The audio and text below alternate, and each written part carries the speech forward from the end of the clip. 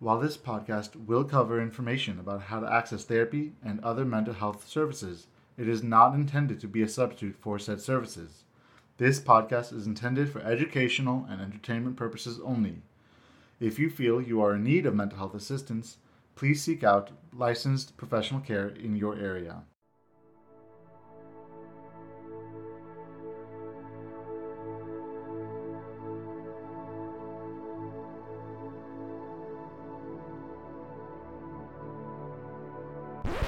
Not that type of therapy podcast.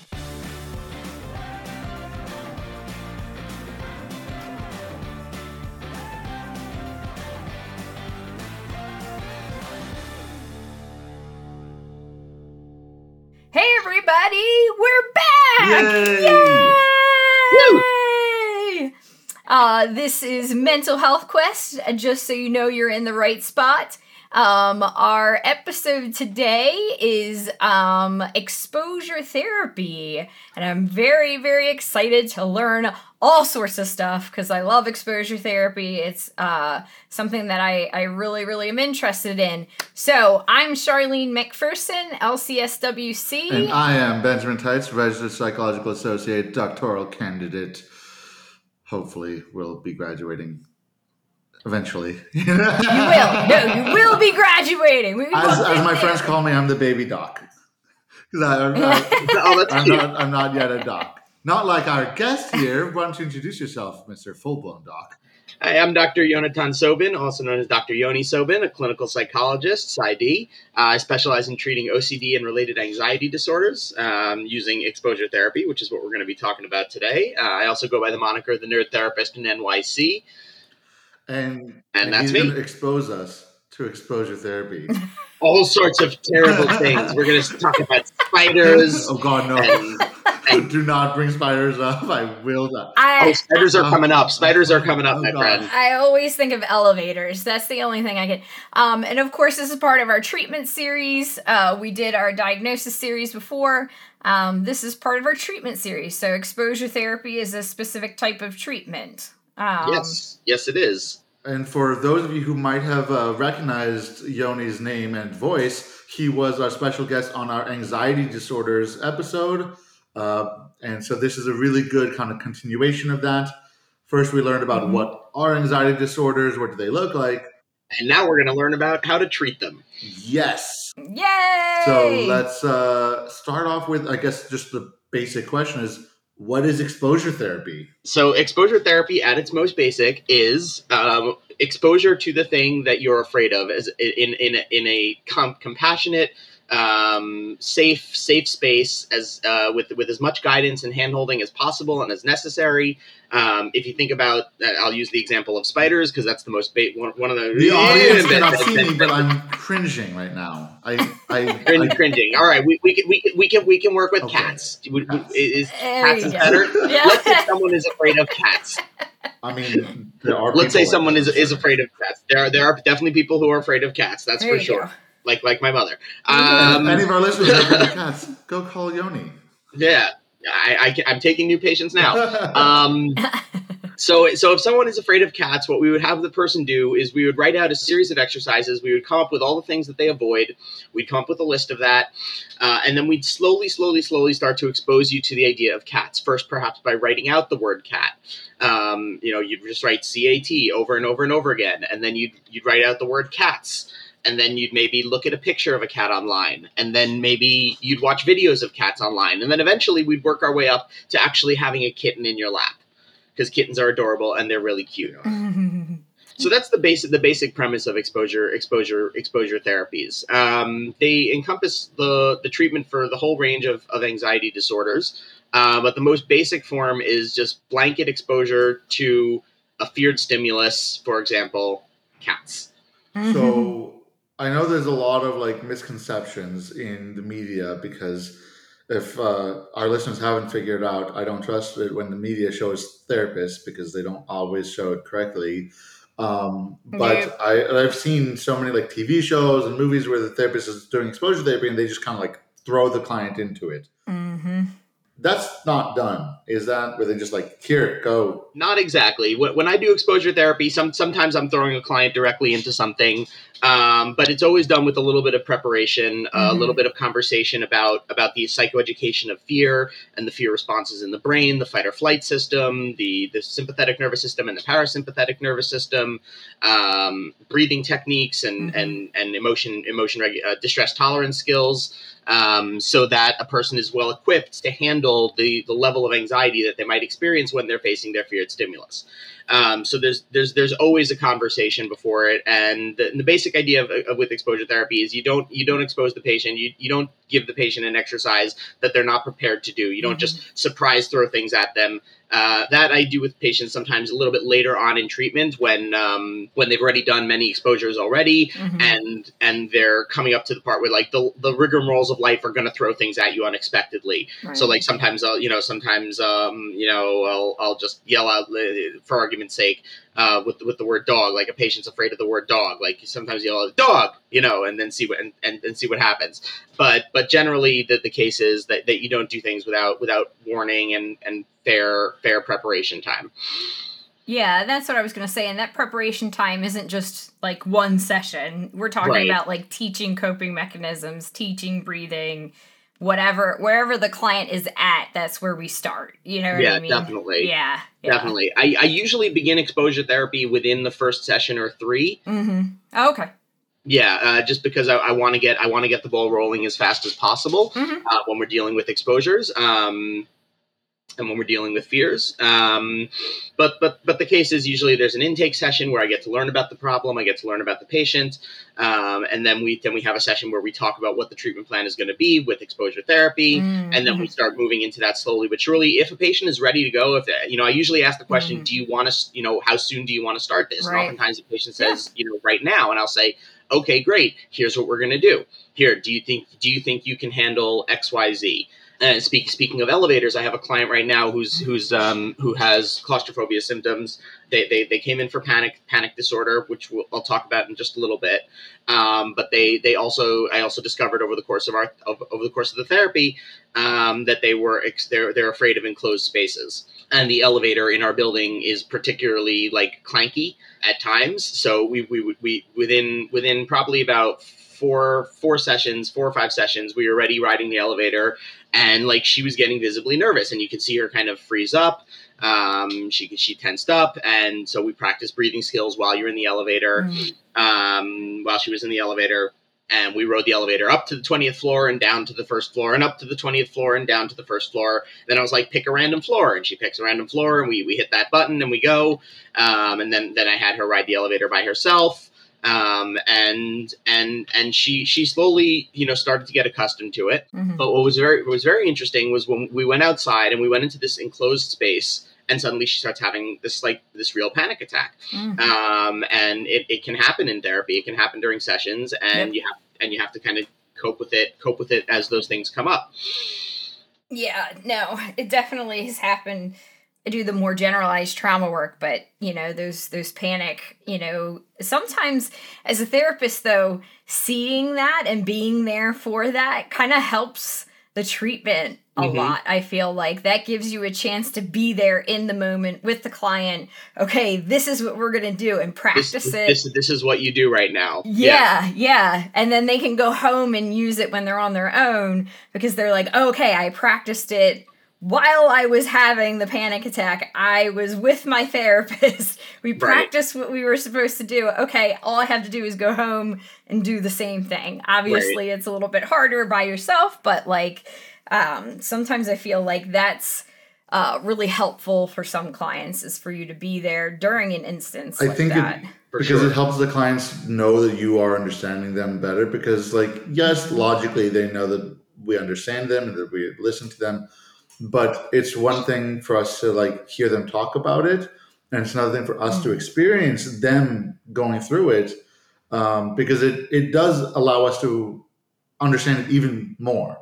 We can see then exactly what are their responses. We can see how is it affecting them, and when they know that we've seen that, it breaks down a lot more of that resistance that might still be lingering. because there's always some level of resistance when it comes to talking about trauma and anxiety, because people don't like talking about trauma and anxiety. Those are not fun emotions. And so I really do agree that like being there present when it's happening can be very helpful. Similar thing when you're talking about like grief. I don't know what this last like week I've had 3 clients that have lost family members, like died. And so grief was a big theme this week for me, and being there with them as they were just like feeling the emotions, right, just flowing out of them in whatever way it did. Some of them cried, some of them just told a lot of stories about their loved one or whatever, right? But just to be there with them broke down a lot more of the resistance that was there, because they're like, okay, well, now he's seen me at this point in my like at this lowest point. So air quotes, everybody who can't see me. I keep forgetting that this is not a YouTube video. But it does help. And I can, I've never gone through training for exposure therapy. All my understanding of exposure therapy comes from reading about it and listening to Yoni talk about it. So I'm curious, because you have mentioned about using it for other anxiety disorders, not just phobias. So does it look the same? Would it look different if it was like for OCD or for like generalized anxiety or social anxiety? It does look different slightly different depending on what condition is being treated. So for specific phobias, like I mentioned, it's very blanket. Like, it's basically what we call flooding or gradated exposures. 2 slightly different types. Gradated exposures are where you do it slowly but surely. Flooding is where you throw the person into the situation. Like, you just go to a pet store and you play with the kittens, and you start by playing with the kittens, which has definitely been shown to be helpful and effective. Again, with preparation. So for specific phobias, that's what it looks like.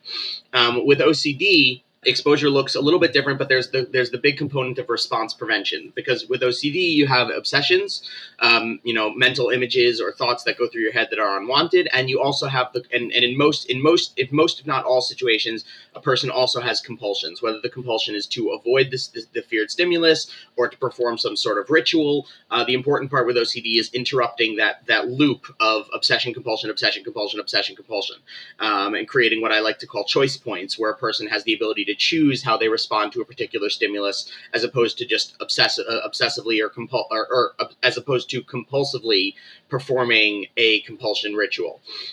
So for example, contamination, a person who has contamination related concerns, when you're like, oh my God, I can't touch this thing, and if I do touch this, I have to compulsively wash my hands. The exposure and response prevention piece looks like we go out, we touch an object in the world, and then we don't wash hands, and we interrupt that loop there. So there's that key piece of doing the response prevention. No exposure is good without a response prevention piece. When you're dealing with like mental rituals, that the mental ritual of reviewing a thought pattern, like, oh my, a person gets an intrusive thought of a sexual nature or something like that, and then they review that thought, like, oh my God, does this mean I'm a bad person? Does this mean I'm am I still a good person? And they start reviewing different instances from their life. So we have to interrupt that mental ritual by engaging them in other conversation. And so on and so forth. So it does look a little bit different depending on what disorder you're treating. With regard to panic disorder, so panic disorder is where a person experiences panic attacks suddenly and unexpectedly, and they come on out of the blue, and it's not necessarily related to any particular stimulus or trigger. Sometimes there are triggers for panic attacks, but there's no particular stimulus in panic disorder.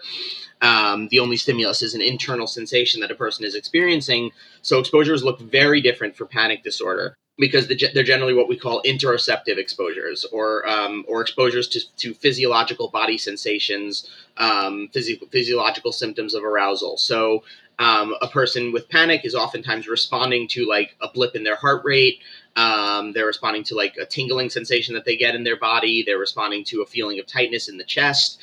And so exposures look very different. They often involve just inducing physiological states of arousal in whatever means possible. So for example, we have these breathing exercises that a person does where you can induce similar symptoms to a panic attack if you start breathing really heavily and really rapidly for a period of time, like this.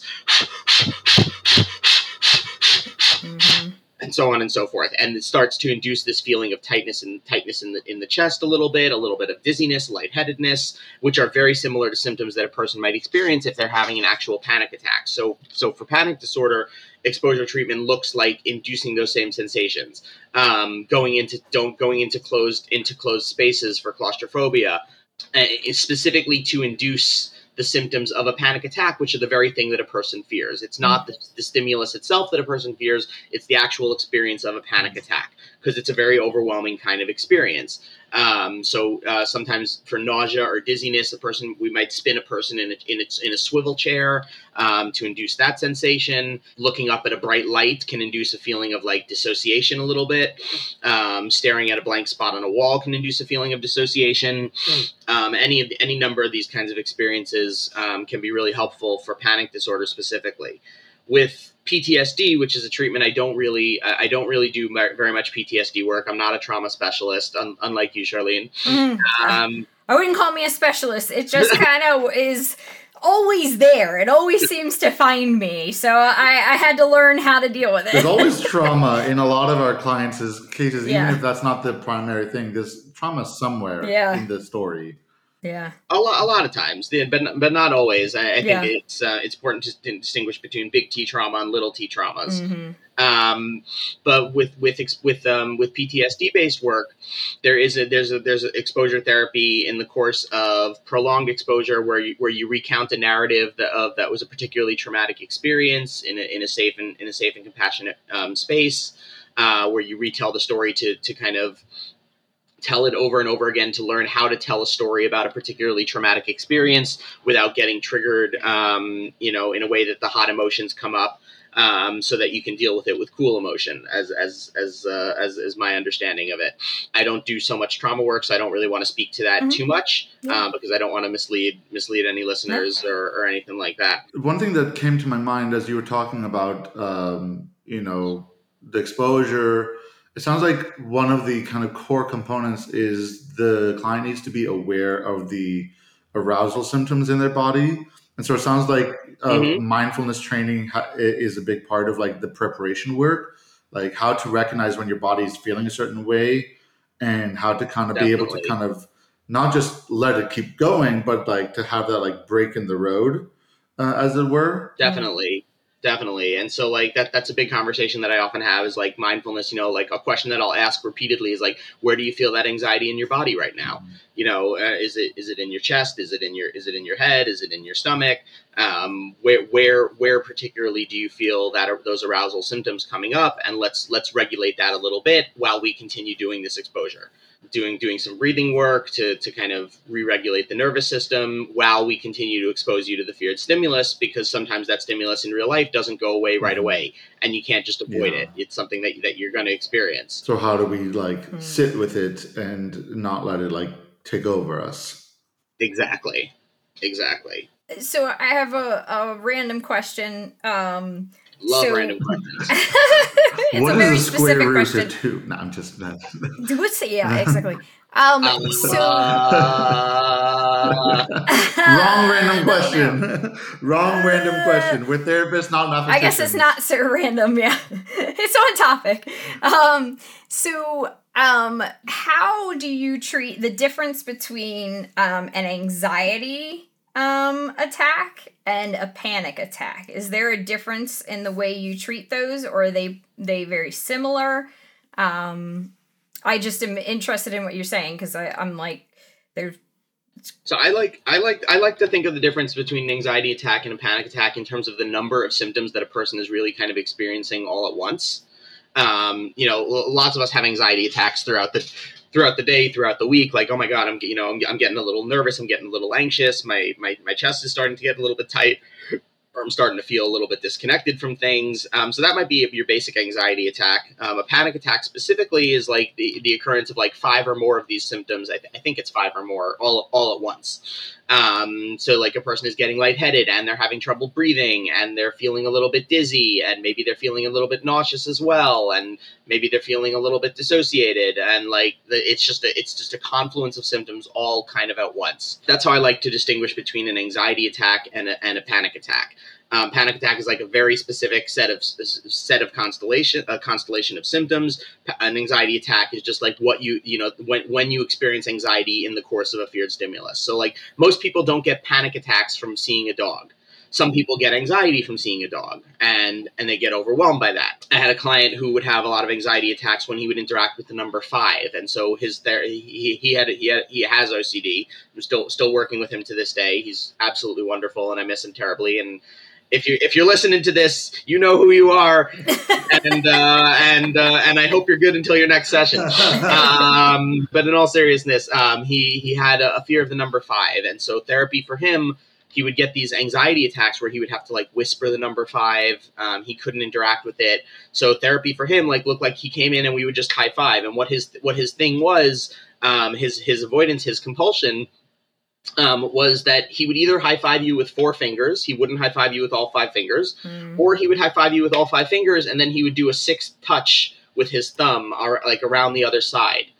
So it became like he was able to avoid quote unquote interacting with the number 5, and he would get these anxiety spells when he would do that. The client who I was mentioning earlier with the elevator, she gets panic attacks and anxiety attacks. We were actually trying to induce a panic attack in session for the longest time, and we just couldn't do it until we went outside into this enclosed space that I was mentioning earlier, and she suddenly starts having this real life version of a panic attack. We ran this little experiment where we left the space immediately, and suddenly the symptoms go down, and we go back in, and suddenly the symptoms come back. The short answer to your question is the number of symptoms that a person is experiencing all at once. Anxiety attacks are usually pretty manageable and pretty handleable. Like when a person is having a panic attack, it can sometimes be a little bit overwhelming, and you just got to be able to talk that person through it and help them kind of come down from that and stay with that feeling and so on and so forth. Yeah, I just know they never defined it in school well, the difference between an anxiety attack and a panic attack, and I imagine our listeners, if they don't explain it to us therapists well, right? Our listeners oh my God, I'm having a panic attack. So like when a patient says I'm having a panic attack, I go through this list of symptoms, and I try to clarify to them, like, is this a panic attack? Or is this an anxiety attack? Are you just experiencing anxiety and you're calling it a panic attack? Because we would treat those two things very, very differently. So that's good information to have. I remember I had a client like a couple years ago, a year and a half or so ago at my last job, where that was kind of thing that they thought that they were having a panic attack. So they're calling it a panic attack, which makes them more anxious because they feel then like, oh my God, there's something wrong with me that I'm having panic attacks. And when I, tried to clarify, okay, well, what are the symptoms that you're going through? Like, what were you experiencing? And, we realized together that it was an anxiety attack and not a panic attack. Just that that realization that, oh, it's not a panic attack helped a lot. Because for that client, it wasn't so much that like she was afraid of having a panic attack or whatever. It was just that the idea of panic attack is just made her feel a lot of shame, and made her feel even more like broken or whatever. And that was a big theme in therapy, was like, no, you're not broken. Right. Like, you just help, and that's okay. We can heal. And so because that, whenever she would have anxiety, she would be telling herself it's panic, and that would make her even more anxious, because then there's that like loop of like, oh God, I'm useless of all this stuff, right? And so after we were able to like, hey, no, actually this doesn't sound like a panic attack, and I even like sometimes in session I will pull out the DSM and just go over it with them. Like sit next to, it's not right next to them, but like close enough that they can see the book, so they can see it for themselves. And that helped a lot for her, because then like, oh wait, so if I'm having anxiety, it's not the same thing as panic. I was like, no. And it's not, and that doesn't mean that you're worse off than others. So now that we know what it is, now we can focus on it and really address it. So I did end up having to refer that client for exposure therapy because that's what they did end up needing a lot of that for anxiety, for a lot of anxiety stuff that I just am not trained for. But that was actually not long after I first met you for the first time, Yoni. So I was like, I knew exposure therapy. Like, oh wait, I know this is exposure therapy, and I could not refer her to you. Unfortunately, you don't live in California. No, I do not. But I am taking new clients in New York. So all of our listeners in New York, look up the Nerd Therapist in NYC. Give me a call. Yeah. Shameless plug in there. That's what we do here. Heck but yeah. I think it is important not just for the layperson, who majority of our listeners probably are, but also for any mental health professional or even student of mental health or psychology to understand these differences. Because, like Charlene said, our grad schools did not explain that. My grad school definitely did not. Like the psychopathology class, I think just like briefly covered anxiety disorders, and just was like, yeah, anxiety disorders include panic attacks. And I was like, I mean, theoretically, yes, it's in the same category, but it's not the same thing. So my grad school program was pretty comprehensive in that way. I'm really thankful. Shout out to the Furkoff Graduate School of Psychology. Woo woo!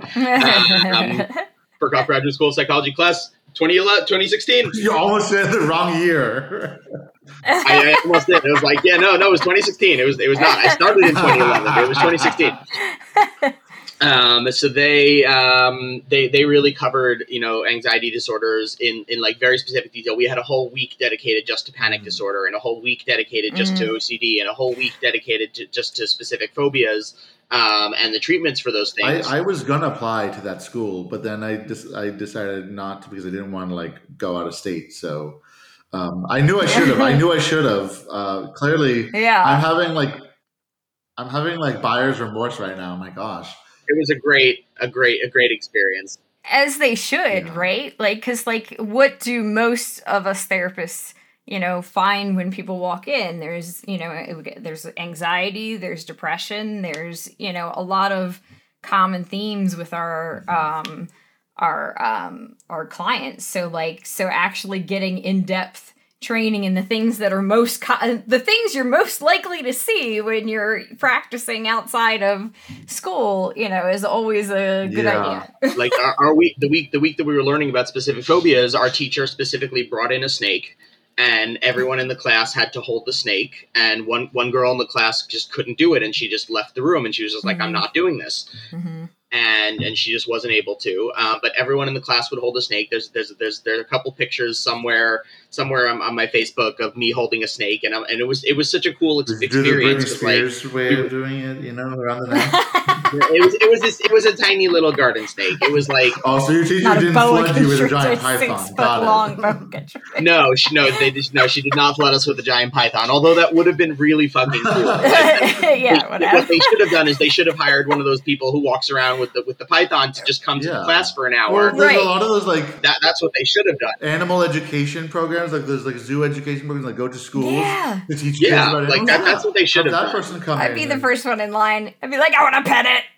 If there was one critique that I would have of the program, was like they should have done the python. I want to pet the danger noodle. Not a boa constrictor. Not a boa constrictor. We don't want a boa constrictor. We just want a python. Just a python. What's the worst that could happen with a python? Yeah. So we should. Do I have that picture somewhere? I'm gonna see if I can find it. If you find it, we will post it on our social media page when we release this episode. Yeah. Okay. All right. Totally let me see if I can pull it up. Here, I found it. There we go. Oh my gosh! It's a little tiny little snake. Yeah, I could barely see it in the picture. So my caption for the picture when I put it on Facebook was "Kill Harry." Yes. Our listeners know that we're all nerds here. Your moniker is literally the Nerd Therapist. In NYC. I was going to say. Specify that. Apparently, there's a nerd therapist in Australia. He seems like a Yeah, the cool nerd guy. therapist I've from never met Perth. him. He's yeah. I have to coordinate with him a little Yeah, you bit. should totally do like a somehow do like a virtual panel of people called nerd therapists or something. The nerd therapist. Like a Justice League of nerd therapists or something like that. That'll be fun. It's the Spider Verse. It's the nerd therapist verse. Yes. There's Multiple bridges. versions of the nerd therapists do exist. But to go back to why it's important that we're talking about these differences, this goes back to why Charlotte and I started this podcast, was to educate people about mental health. And these are things that people do experience. And anxiety is a very common thing. And so if people can be educated and know the difference, it can help a lot. Because again, media does not show it very well. I've seen so many TV shows and movies where it's like, oh yeah, I have anxiety and I have panic attacks, but they don't show it correctly. If they're talking, oh yeah, this person has a panic disorder, but then they're not describing it very well, or media, I feel, has a responsibility to accurately portray these things. If you're going to have it be part of the story or part of the character's development, I feel like there is a responsibility to portray it accurately. There are so many therapists that can consult, call Yoni. Any TV stations that want to talk about panic, call Yoni. Because people do see themselves in TV shows, right? I mean, that's a big part of geek therapy and superhero therapy is we see ourselves in our favorite characters, especially if the character has a similar situation as us. There are superheroes that have anxiety. Storm has claustrophobia. Storm from the X-Men, if anyone was not aware of what I was talking about. So it would help a lot of people to not feel so alone if it was accurately portrayed. And then also, to help us, especially if you're going to have therapists on your show or in your movie, don't have them having sex with their patient. That's not therapeutic. Yeah. That might be a whole nother podcast that I do of all the ways in which media does not show therapists correctly. I don't know. I have a lot of ideas for podcast people.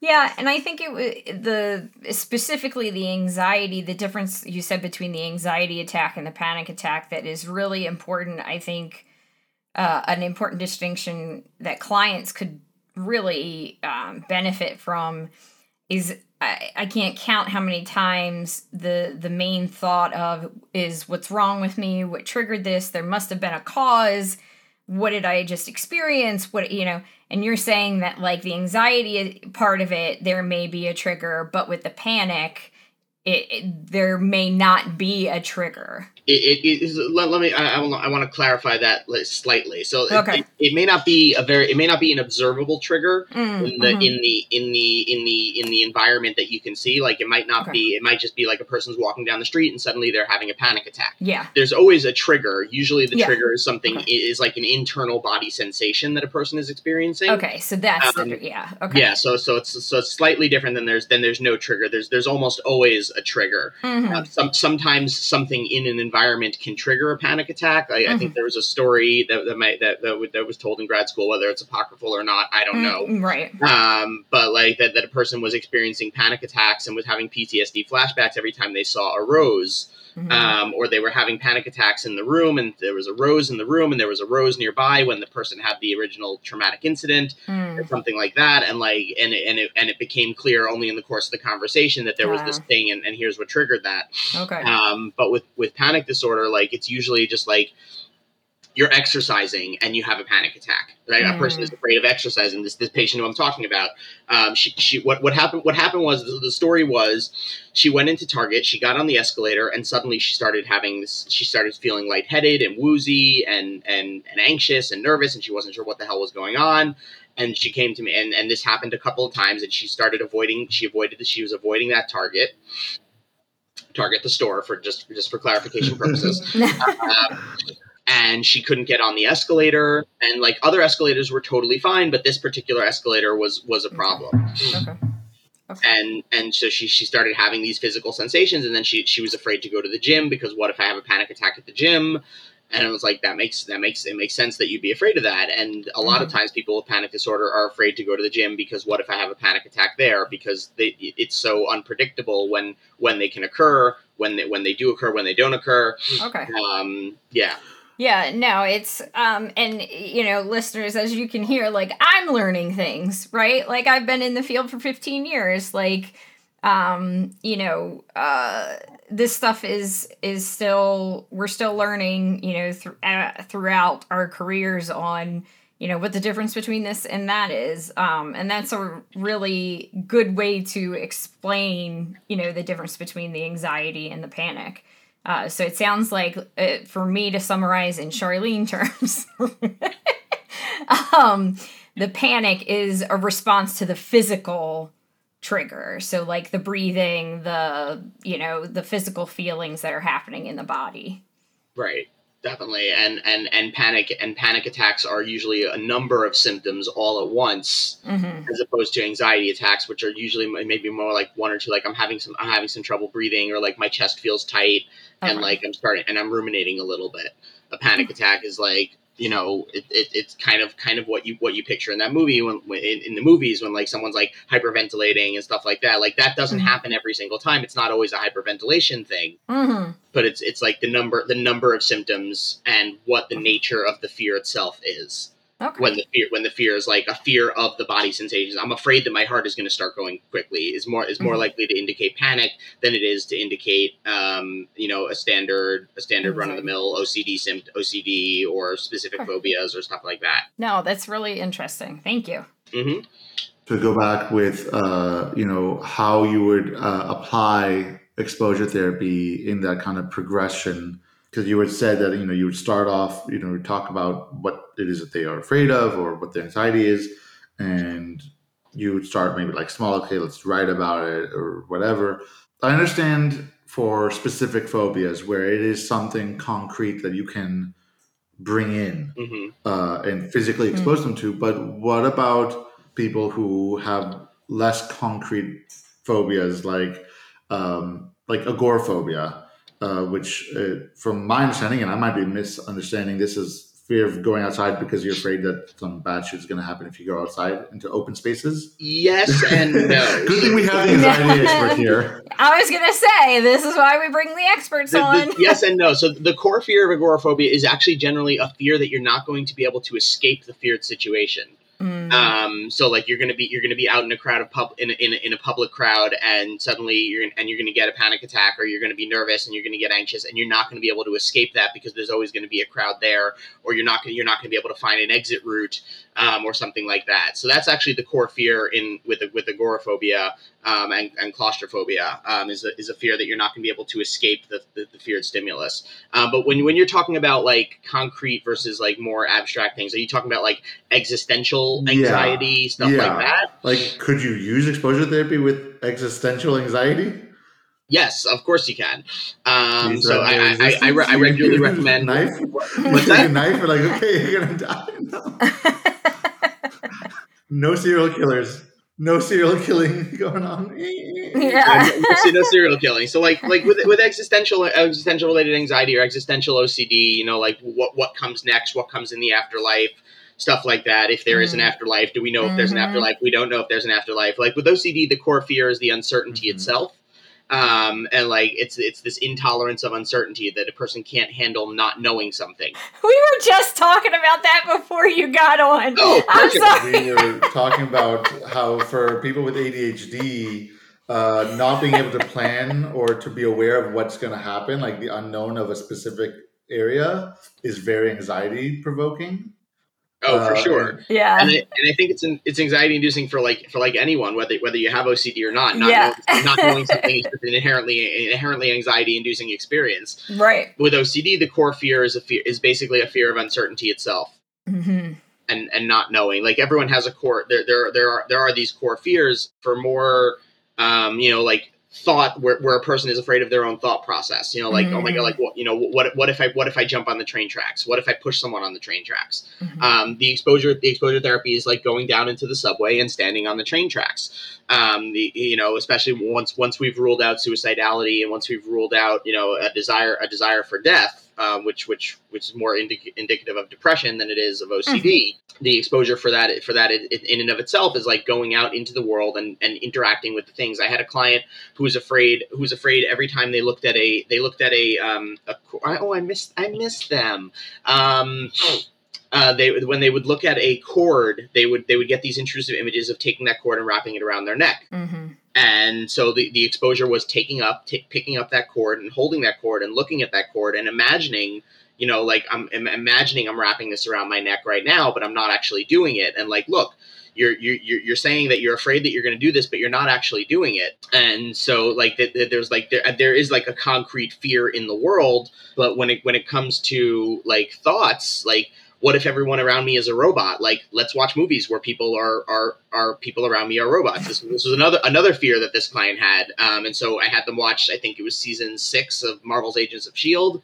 Oh yeah. Which was a fascinating season. Like, yeah. it was one of the best. It might have been season 6. It might have been season 4. I don't remember exactly, but it was great. And it was like really intense. And the client had this fear that like everyone around them was actually a robot. And like, it wasn't delusion. I mean, it was a little delusional, but it wasn't delusional. It wasn't schizophrenia or anything like that. It was OCD, because the question, it was an intrusive thought of like, what if my partner is really a robot? So it's not that they believe that the people are robots. It's that uncertainty of what if they are.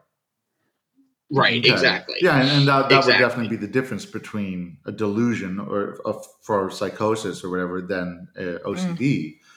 Because with delusions in psychosis, it's not intrusive. It's always there. It's just ever present. And that's just your reality. I've had patients like that where, they did believe that all of the staff and everyone around them were robots. But that was just their reality, and they weren't afraid of it. They weren't anxious about it. They're just like, okay, you guys are robots. Like, that's just it for them. Period. So, but that's really interesting, because I've always wondered, like, about those differences between like existential anxiety and existential fears versus like the specific phobias, the concrete ones that are like, that you can touch. So there's this whole thing called imaginal exposures as well, which can be really helpful when like a person is afraid of like the unknown or what comes next. Imaginal exposures or imaginal scripts are where you write out the feared scenario in very vivid detail. Usually it's very useful for existential related concerns. Like what if I don't go to heaven after I die, and you write out a story of what your version of heaven looks like and what your version of hell looks like, and so on and so forth. All of these things you kind of do see in TV. Like, you see like the 1980s dad throw the kid in the deep end of the pool and be like, he's either going to sink or swim. Which is in essence kind of what flooding is, but you wouldn't do that with a pool. Like, if you're teaching someone to swim, you wouldn't throw them into the deep end of the pool. You would gradually work your way into them. Exactly. But when you're working with a client who's willing to do that, who's willing to jump right into the puppy store, as they say in Yiddish, geh gesund, go in good health. And that's what we said, like, wherever the client is, whatever the client is ready for, right?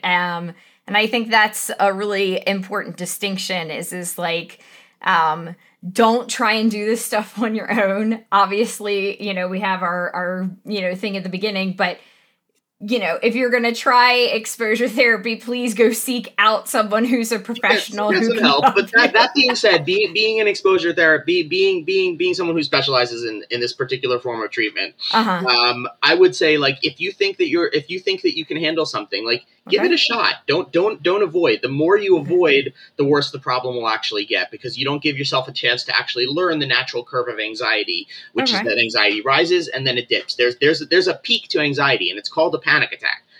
Once you're having a panic attack, it can't get worse than that. I guess not. That's the peak of it. So, like, if you're afraid of dogs, like, take a piece of paper and just write the word dog out. Like, you don't need a therapist to do that. I mean, maybe you do. Maybe you need extra hand holding. I don't know, but from my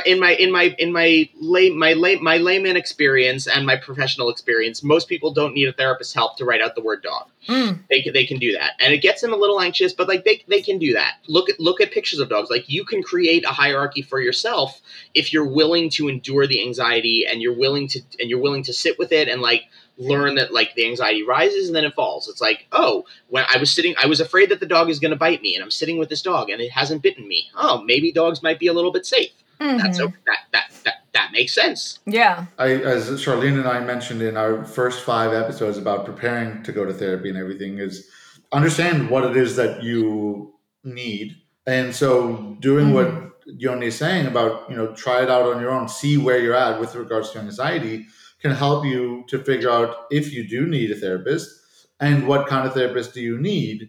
And, can really help you to when you be prepared for therapy, because a lot of people, they go into therapy, but they're not really prepared for it because they don't quite understand what it is that they are asking for. And so I think for someone who does struggle with phobias and for anxiety attacks and stuff like that, if you are comfortable trying it out on your own, in the way that Yoni has suggested, starting small and whatnot, that might help you to then understand a little bit more about what kind of therapy you're going to be getting and seeking out. So that way you're better able to express yourself to your therapist and to be able to explain what you're feeling. I guess I should have asked that as a question instead of a statement. Like, should somebody try, exposure therapy on their own? And what does that look like? And that's what you just said is like, try the small stuff, see what you can handle. If you need extra help, then seek out extra, extra for help. Sure.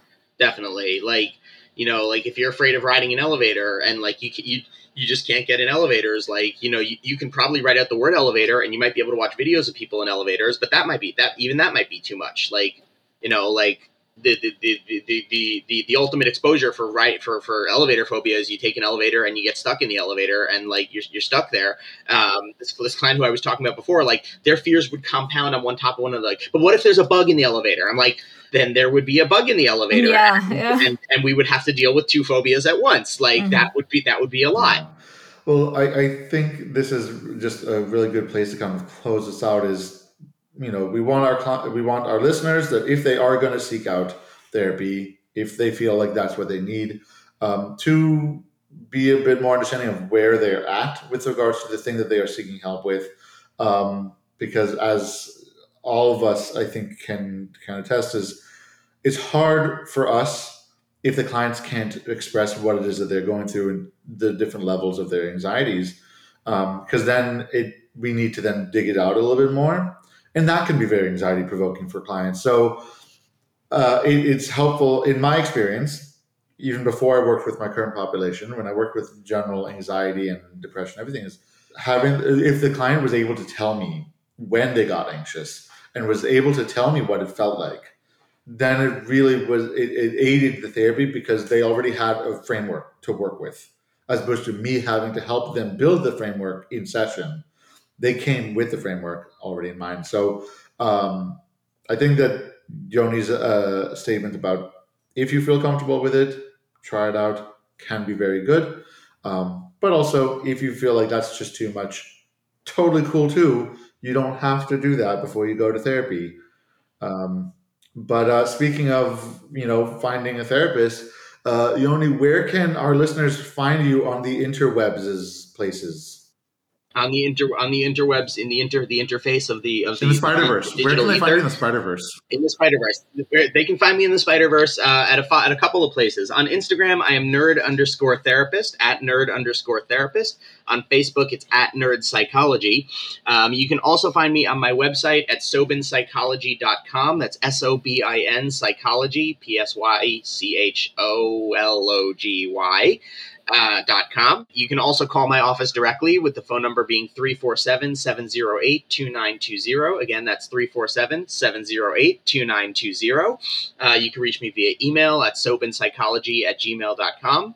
And any number of those places, or you can find me at my office at 90 Broad Street, Suite 230. I do accept walk-ins, but please reach out to me to let me know that you're walking in so that I can be prepared to tell you, like, hey, don't come in at this time, and tell you when you can just walk in. So that's where you can find me on the interwebs and in person. That was very intensive list. So thank you for that. Also, for any of our listeners who might be of the geeky persuasion. If you go to Comic-Cons, you might run into Yoni at a Comic-Con or two. That is true. Yoni and I presented at New York Comic-Con last year. We were on 2 panels about geek self-care and Our Flag Means Death. I can't wait for the second season. Oh my gonna be gosh. so good.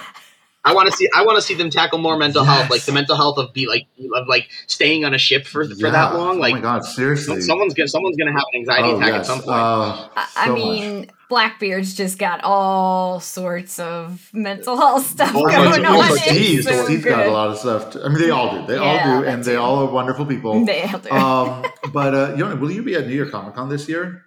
I hope to be at New York Comic Con. I didn't get my tickets just yet. I failed to procure tickets in time for the first time in like 7 or 8 years. Yes. I know. It is a gasp moment. So hopefully I'll be at New York Comic Con this year. Hopefully we'll submit a panel or two and get them accepted. But New York Comic Con is notorious for not accepting psychology and mental health panels for whatever reason. They just don't. Yeah. But if any of our listeners do happen to be in the New York City area, check him out. He's a cool guy. Charlene, where can people find you? You can find me all over the ding dang place. And all you gotta do is type in @Nat20Therapy, and you'll find me. Facebook, Instagram. I have a Blue Sky now. I got onto Threads. Yeah, like it's. I gotta do that. Yeah. It's pretty. It's the Wild West again of social media. Like I don't know what's gonna happen. My goodness. What is Blue Sky? I've never heard of Blue Sky. Yeah. Blue Sky is the guy who originally made Twitter, but the cool part about Blue Sky is that it will import other social media threads into your one Blue Sky thread. So like, this is not how it works right now, but just as an example, if you had a Twitter, an Instagram, and a Facebook, you could go to Blue Sky and if they used a certain platform, you could take all of those things and put them into one thread and see them in one thread. That is cool. Okay. So it's like a decentralized. I think that's what's going to happen in the future because that's how they're trying to do computers and all sorts of stuff anyway. So I got into it. But, find me on the regular ones too. Facebook, Twitter, Instagram. And then my website at www.nat20therapy.com. We just redid it as well. Thank you to my administrative assistant. They're amazing. And then, all my practice information, I practice in Maryland.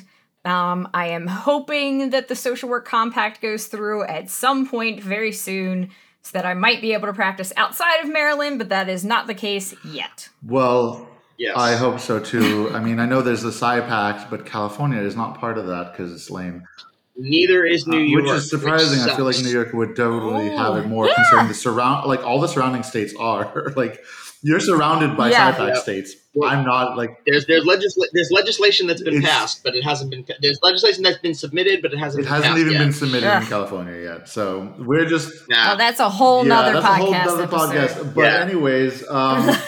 All of our listeners can follow this podcast, Mental Health Quest, on Facebook and Twitter at MHQ Podcast.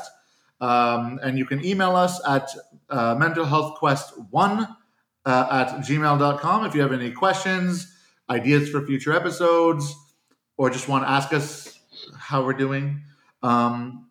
Or if you want to be a guest on an episode, if you are a mental health expert in something, please let us know. We love meeting other experts. And as for me, I am restarting my other podcast. Our listeners might remember I had another podcast in the past called My Hero Therapy, where we talk about the psychology of My Hero Academia anime. It died after 2 episodes. I wasn't able to keep it going, but I'm restarting it now with my good friend Nicole. Dr. Nicole Hassler out of Buffalo. Go Bills. I'm obligated to say that now. So you can check out that podcast. We just recorded our pilot episode. It will hopefully be out soon. But there will be if any of our listeners are going to be at San Diego Comic-Con, I can now announce that I will be on panels. I will be on 3 panels at San Diego Comic-Con. 1, My Hero Therapy, Heroes IRL. I will be on Our Flag Means Death, Ships on Ships. And I will also be on Multiverse of Marvel panel as well. So please, any listeners who will be at San Diego Comic-Con, come say hi. I love meeting people. As long as you're cool. No, you're all cool. So please check out those. My Hero Therapy podcast can be found on Facebook, Instagram, Twitter at My Hero Therapy. First episode to be released soon. And I think that is a good place to end it. Yay! That's it for us. Good team. Yeah, thanks everybody for coming, and we will see you next time. Pew pew pew pew finger guns. Bye.